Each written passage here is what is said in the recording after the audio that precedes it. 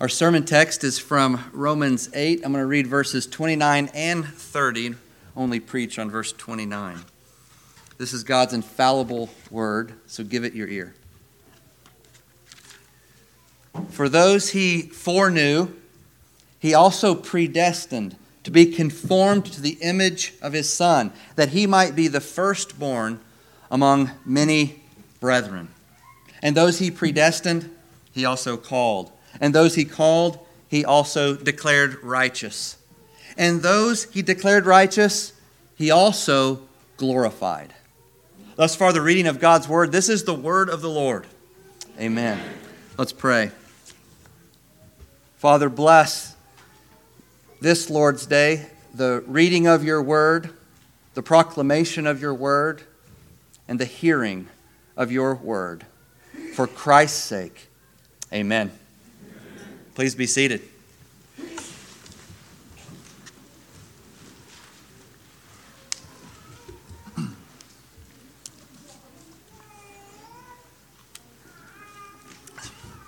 Studying Romans 8, verses 29 and 30, which is what we'll be doing, Lord willing, this week and next time, is like climbing up to the top of a tall lookout tower that's been built on top of a high mountain. When you get to the top of the tower, above the clouds, you can see in every direction for a very, very long way. At the bottom of the mountain, you can't see very far. You can't see anything above the clouds, and you can't see what's on the other side of the mountain or the mountain range. But when you get to the top, it feels like you can see forever in every direction. If you've ever been on a high point like that, or if you've ever maybe been in a plane, an airplane where you can look to your left out of one window and to your right out of another window on a clear day, and you know the fresh perspective that it provides. When we climb to the top of verses 29 and 30 and turn our heads to the left, we can see all the way back into eternity past. And when we turn our heads to the right, we can see all the way forward into eternity future. When we look to our left in eternity past, we see God's foreknowledge and predestination. When we look to the right, we turn our heads to the right, we can see God's glorification of all of his children in eternity future. And this view of God's saving actions in eternity past and eternity future gives us a fresh perspective on God's saving actions in this world, in history, in our time, from creation to new creation, which is just a tiny dot on the timeline of God's redemptive activities. Now, before we ascend the tower and take in this eternal view, let's remind ourselves of what Paul has taught us in verse 28, which we talked about, which we studied last week.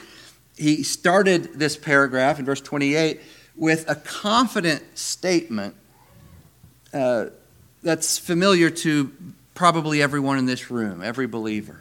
And we know, Paul says, that all things work together for the good of those who love God, who are called according to his purpose. This verse doesn't mean that everything will turn out okay in this life. It doesn't mean that everything is in itself good.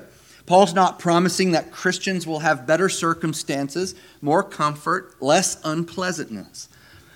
The promise is that all your suffering will work together for your good. Not for your earthly good, but for your heavenly good. Not for your temporal good, but for your eternal good.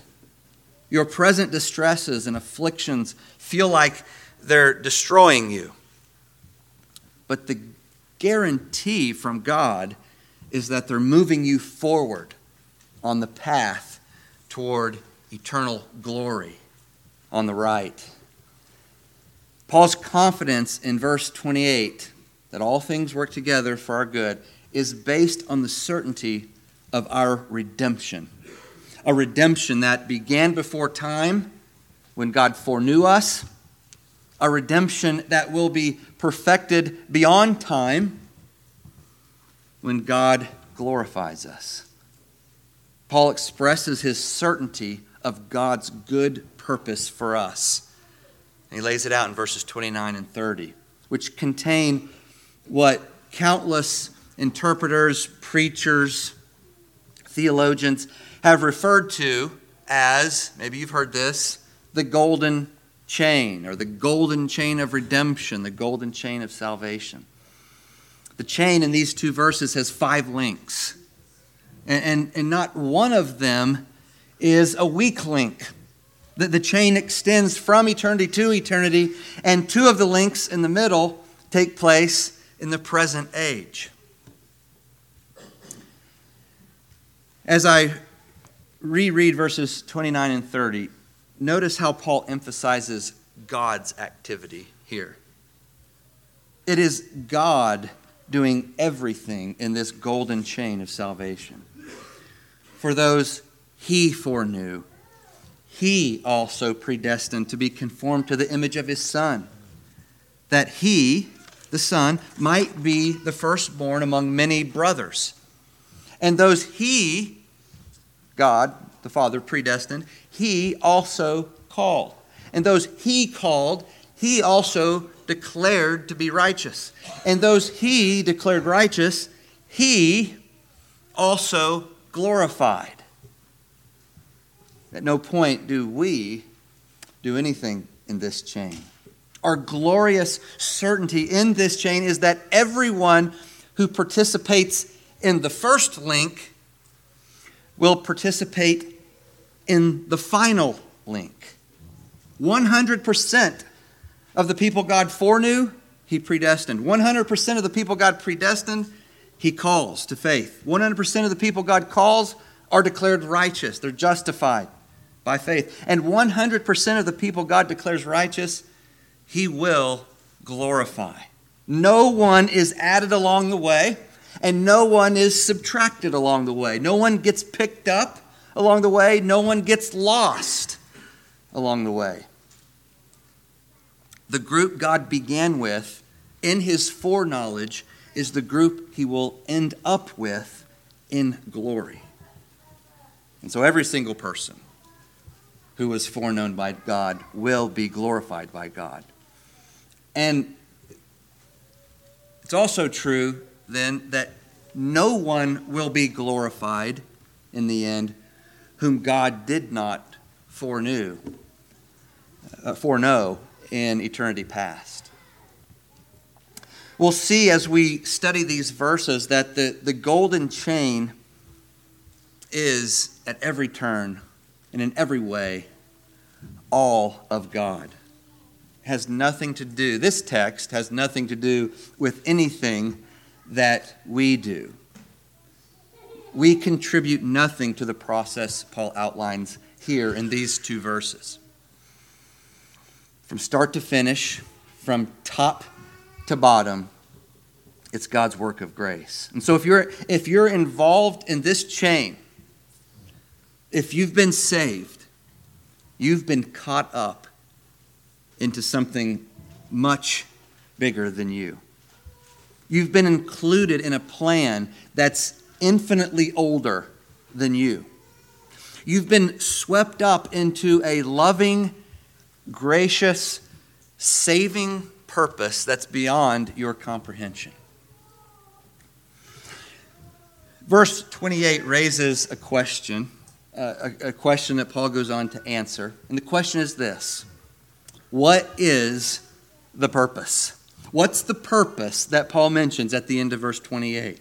He says that all believers have been called according to God's purpose. Well, what is it? What's the purpose according to which God's working everything together for our good? The answer is in verses 29 and 30, which trace God's eternal purpose for you, for me, for every believer, through 5 stages, 5 unbreakable links. And so let's look at 2 of those today in verse 29. First, he refers to those he foreknew. And so if you're a Christian, if you're trusting in Jesus, united to Christ, if you've been born again, then God foreknew you before time. Now, when we look at the word foreknew or foreknowledge, it appears to have a pretty straightforward meaning, right? It's kind of got two halves, and if we break it down, it means to know something beforehand, before it happens. And some have concluded from this that God, from eternity past, looked down through the tunnel of time, and when he looked into the future, he saw who would believe in Christ. He saw all who would choose to be saved, and those were the ones that he predestined to be saved, to be conformed to the image of Jesus. That's how many have dealt with the doctrine of election and predestination in the Bible. But there are several problems with this view, and I'll briefly just overview 5 of them. The first problem is that God never learns anything. God doesn't need to look down the corridors of time to see what you or I would do. He already knows. He's never looked into the future to learn anything about anything or anyone. And that's because there's no knowledge outside of God for him to look at. It's the pagans and the secularists who believe that God or the gods can gain knowledge that they didn't have or he didn't have before. But according to Scripture, God never learned anything. He's never learned anything. He never will learn anything. And here's the second problem. If God decided to save us because he looked ahead and saw that we were going to have faith, then think about that. The author of my salvation would be me rather than God. The basis of my redemption in some way would be my merit, something in me that was good rather than God's mercy alone. But the whole point of this passage and a major idea in Romans and a main theme of the Bible is that salvation is of the Lord. We're not the ones who initiate our salvation. God is. Paul and all of Scripture emphasize God's initiative of grace and our redemption. So to say God chose us because we first chose him would undermine Paul's belief that God does all the work in this golden chain of salvation. Here's the third problem. If the foreknowledge of God was his foresight into the future, his looking through that tunnel of time to see who would respond to the gospel with faith, well, let's think about what God would see if he were to do that.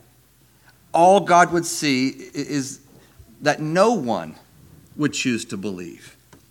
He wouldn't see a single soul trusting in Christ. He would only see people who've been so radically corrupted by sin that they're unable to make any movement at all toward God. He would see depraved hearts that love what they should hate, that hate what they should love. He would see people whose wills are in bondage to sin, people who have eyes but cannot see, who have ears but cannot hear. In Romans 3, Paul summarizes what God would see, what God would have seen if he had looked down the corridors of time and examined all the descendants of Adam. Paul writes,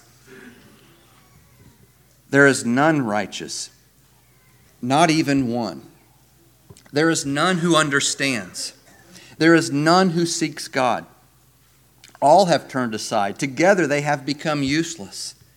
There is none who does good. There is not even one." Romans 3:10-12. God would have seen what Isaiah saw in chapter 53 of his book. We all like sheep have gone astray. Each one, everyone has turned to his own way. Isaiah 53:6. The fourth problem with this view is that Paul doesn't say foresaw. He doesn't say God foresaw anything. It only says that he foreknew.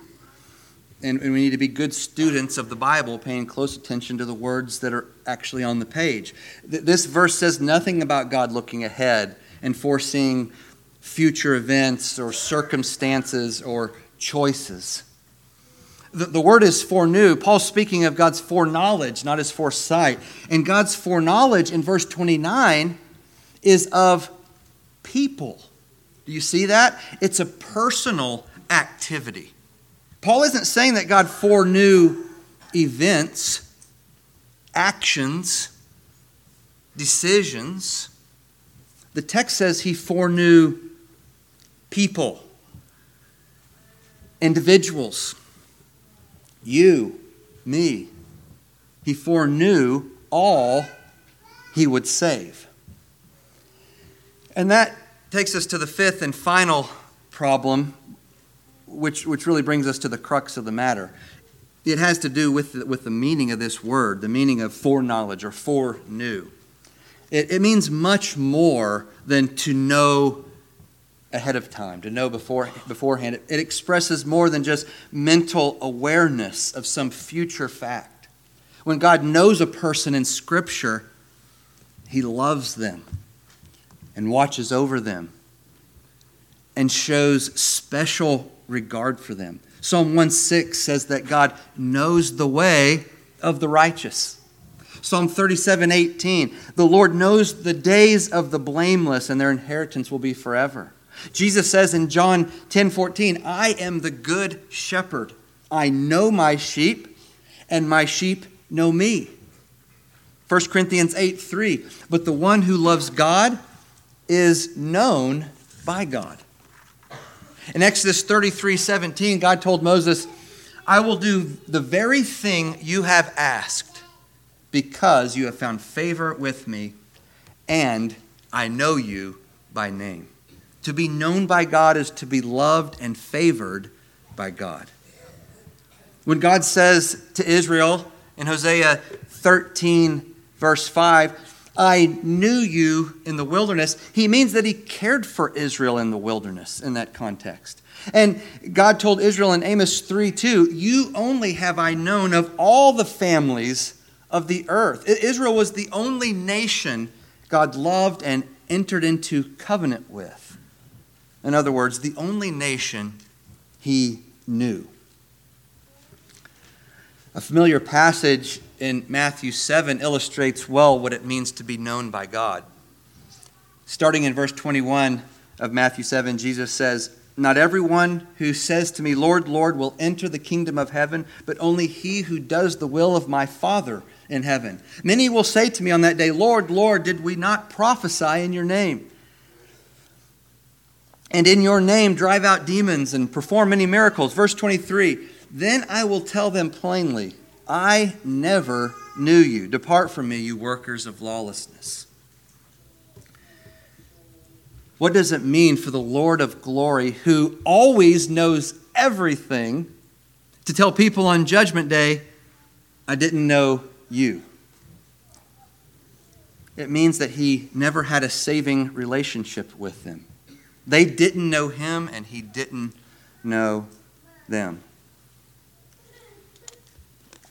In both the Old and the New Testaments, to be known by God is to be loved by him. Therefore, to be known beforehand by God is to be loved beforehand by God. God's foreknowledge of you is his sovereign, distinguishing, saving, special, covenantal love that he had toward you before time began. One of my favorite verses where this this word is used and where this meaning is made clear is 1 Peter 1:20, which says that Christ was foreknown before the foundation of the world. Before he created anything, God the Father foreknew the God-man Jesus Christ, his own Son. God loved Christ in eternity past. And Paul uses the same word here in Romans 8:29 about believers, which means that God loved you, even as he loved Christ before the foundation of the world. The implications of this are staggering. If you know God, if God knows you, then God's knowledge of you, his love for you extends back forever. He didn't only love you before you loved him, he also loved you before you existed. Your destination was determined before your journey even began in your own experience. God determined your destiny back when nothing existed but God. And there's nothing that can knock you off the course that he has set you on if you are a believer in his Son, Jesus Christ. You were always going to be called and declared righteous and glorified. When Eve, for example, was talking with Satan in the garden, you had already been foreknown by God and predestined to be conformed to the image of his Son, who would one day come in the flesh. When God foreknew you, he also foreknew me and everyone else who would be saved by the blood of Jesus. He didn't foreknow people in stages. There wasn't like a first round selection, draft pick or whatever, and then a second, a third, and a fourth. He didn't pick some at one time and then pick others later, maybe some walk-ons. He has loved all of his elect for all of time and for all of eternity. I'm not sure there's anything more astonishing or more humbling than this. God's foreknowledge, once we understand it, is a pride crusher. It's a pride crusher. Every one of us should be asking ourselves, why me? Why me? Why was I the object of God's love before the foundations of the world? Not everybody was in this special saving way, because not everyone will be saved. So why was I? The old hymn puts it beautifully. While our hearts and our songs join to admire the feast, each of us cries with thankful tongues, Lord, why was I a guest? Why was I made to hear thy voice and enter while there's room, when thousands make a wretched choice and rather starve than come?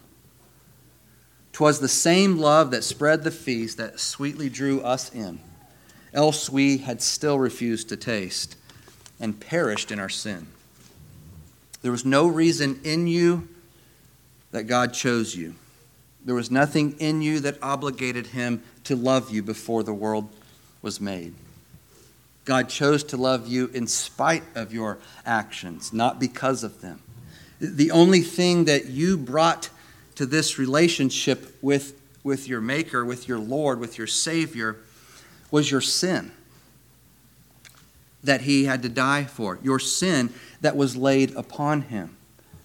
That verse from Isaiah 53 goes on to say this, we all like sheep have gone astray, each one has turned to his own way, and the Lord has laid upon him, upon Christ, the iniquity of us all.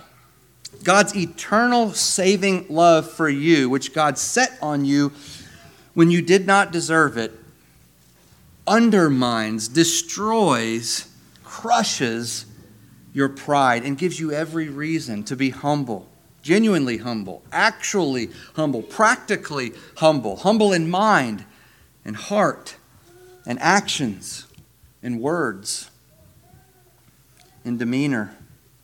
I urge you, Paul says in Ephesians 4, to walk worthy of the calling you have received with all humility and gentleness, with patience, bearing one another in love. Ephesians 4:2. You weren't looking for God's love. You weren't pursuing God or His love. You weren't doing anything to deserve God's saving love, but God took the initiative. He set in motion the golden chain of your salvation, starting with His foreknowledge of you. And from that moment on, it doesn't actually make sense to talk about a moment in eternity past, but I don't know how else to say it. From the moment God foreknew you in eternity past, your future glorification was set in stone. God's foreknowledge is anchored in eternity. The eternity on your left. Your glorification is equally anchored in the eternity on your right. Both ends of the chain are fastened to eternity, making them eternally fastened, eternally secure, which means that every link in the chain is unbreakable. The second link is God's predestination of those He foreknew.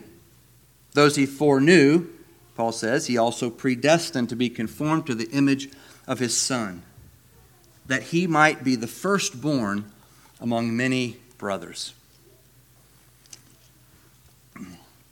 Excuse me. The word predestined is a little easier to understand. It really is as straightforward as it seems right on the surface. It means to determine ahead of time, to decide beforehand. Acts 4:28 is a great example of how this word is used. The context is a great event in the life of the early church. In Acts 4, the believers in Jerusalem are praying together. They're being persecuted, and so they're gathering in prayer, and they're singing and praying psalms and making the place shake physically with their prayers. And at one point in their prayer, they say that God's enemies gathered together, like Psalm 2 says, they gathered together, they plotted against God and against Jesus in particularly, quote, to do whatever your hand and your plan had predestined to take place. Same word, predestined. Herod and Pilate and the Gentiles and the people of Israel, those are the ones that are named there in that text. All those responsible for putting Jesus to death were doing just what God had already decided would happen before the foundations of the world. Now, of course, human decision is involved in the process of becoming a follower of Jesus. Of course. Paul's not denying that. I'm certainly not. But it was God's decision before it was ours. In fact, it must be God's decision before it can become ours, because left to ourselves, we'd never make the decision to be conformed to the image of Christ. We'd never decide on our own to become a Christian, to lay down our lives, to take up our cross and follow Jesus. If you're a believer, you have made your decision for Christ because God first made the decision for you. It's not that your decision, your choices are not real or something like that. They're genuine. You have a certain freedom to choose this or that. But God's choice is sovereign. God's choice comes first. God's choice is prior. Paul expands on this in Ephesians 1. And there he attributes divine predestination to God's love. These are all Paul's words. God's love, plan, purpose, pleasure, and will. And he traces there in Ephesians God's predestining love all the way back to where in verse 4? Before the creation of the world, Ephesians 1:4. John Stott was right, as he often is, when he said that the doctrine of divine predestination, and we could add like the doctrine of divine foreknowledge, quote, promotes humility, not arrogance, assurance, not apprehension, responsibility, not apathy, holiness, not complacency, and mission, not privilege, end quote. Paul, in verse 29, emphasizes two purposes, we can call them sub-purposes, of predestination. The first purpose is that we should be conformed to the image of his Son. So he has an overall purpose, and now he's breaking it down for us a little more. That we should be conformed to the image of his Son. God's eternal purpose for you, fellow Christian, is that you become like your Savior. That's God's purpose for you. That's God's plan for your life, that you become like Jesus. The process of becoming like Jesus has begun now, if you're a believer. It's begun in this life, in your character, in your conduct. It's begun to take shape through the Holy Spirit's work of sanctification. And it will be brought to completion in you when Jesus returns and transforms your lowly body to be like his glorious body. Philippians 3:21. The second purpose of divine predestination is that as the result of our becoming like Christ, he might be the firstborn among many brothers and sisters, many siblings. God the Father wants his eternal Son to have lots of siblings that look just like him. That's the goal, the purpose. He's got a plan for accomplishing that goal. God is renovating you and me from the inside out. Starts on the inside, but it finishes on the outside so that it's complete. So that we look more and more like Jesus all the time. Paul describes this process in another place in 2 Corinthians 3. And we all, with unveiled faces, are looking as in a mirror at the glory of the Lord and are being transformed into his very image from glory to glory. I'm going to read a verse from 1 John twice, and the second time I'm going to paraphrase it just to help us see the same truth from a different angle. The verse is 1 John 3, verse 2, which says, "Dear friends, we are God's children now, but what will be has not yet been revealed. We know that when he appears, when Jesus comes back, when he appears, we will be like him because we will see him as he is." Now this time I'm going to replace God's children with Christ's brothers. Dear friends, we are Christ's brothers now. But what we will be has not yet been revealed. We know that when he appears, when our elder brother appears, we will be like him because we will see him as he is.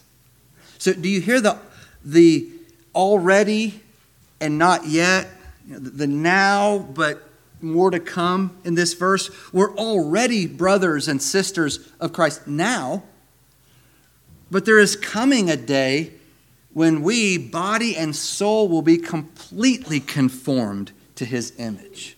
The process has begun, but we look forward to the day when it's completed by God and by God alone. The family resemblance will one day be total. When you were born again in the past, God shared his very nature with you, with us. That's a mysterious verse in 2 Peter 1:4. It says that we participate in God's nature. That participation began at our conversion to Christ when God called you to himself. And through the pains and the processes of life in a groaning creation, the Lord is working out what he began in you and in me when he saved us. He's molding us already into images of his Son, making us more like himself.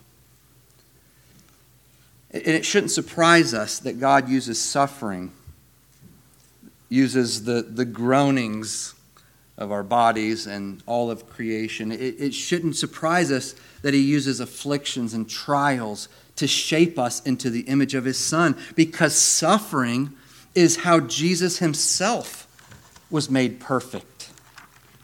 Perfect doesn't mean sinless. He was always sinless. He was made mature, complete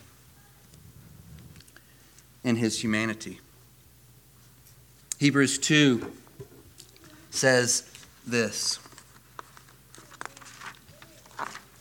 "For in bringing many sons to glory, it was entirely appropriate that God, for whom and through whom all things exist, should make the pioneer of their salvation, Jesus, perfect through sufferings.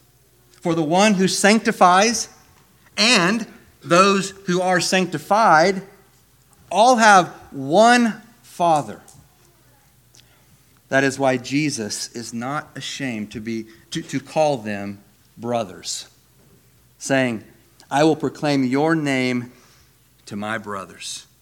I will sing hymns to you." He's talking to the Father. "I will sing hymns to you in the congregation." You see how he's one of us in Hebrews 2, 10 to 12? Because we have become his brethren, his siblings. He even joins in our praises to the Father. This is glorious. These are glorious truths. We should remind ourselves every day before we roll out of bed and put our feet on the floor that Jesus is not ashamed to call us his brothers and sisters, and that God is committed to his purpose of making us like his Son, our elder brother. What better way to begin our days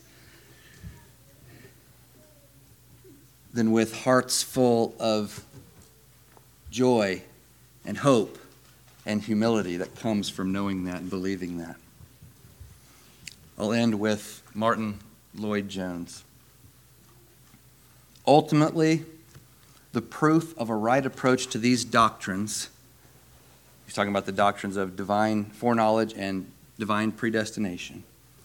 The proof of a right approach to these doctrines is that you find in them the greatest urge to holiness and sanctification. In other words, he's saying if they lead to presumption and I'm good, I'm once saved, always saved, or something like that, it's all God, not me, then you have not understood these words correctly. You must find in them, to understand them correctly, the greatest urge to holiness and sanctification because of what God has done. He continues, if your belief of these doctrines has not driven you to holiness, you are in a dangerous condition. You are misusing them if you say, well, it is all right with me, it matters not therefore what I do, I am saved. No one can truly see these doctrines without being humbled. Let's pray.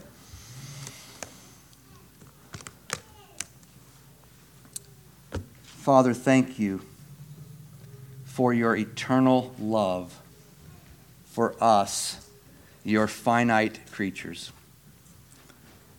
Thank you for loving us and choosing us, predestining us before we were knit together in our mother's wombs. And thank you for the promise of keeping us in your hand, preserving us to the end. We rely on you for this great work, and we trust in you and ask for your help to persevere through Jesus. Amen. Let's continue to worship God by giving him his tithes and our offerings.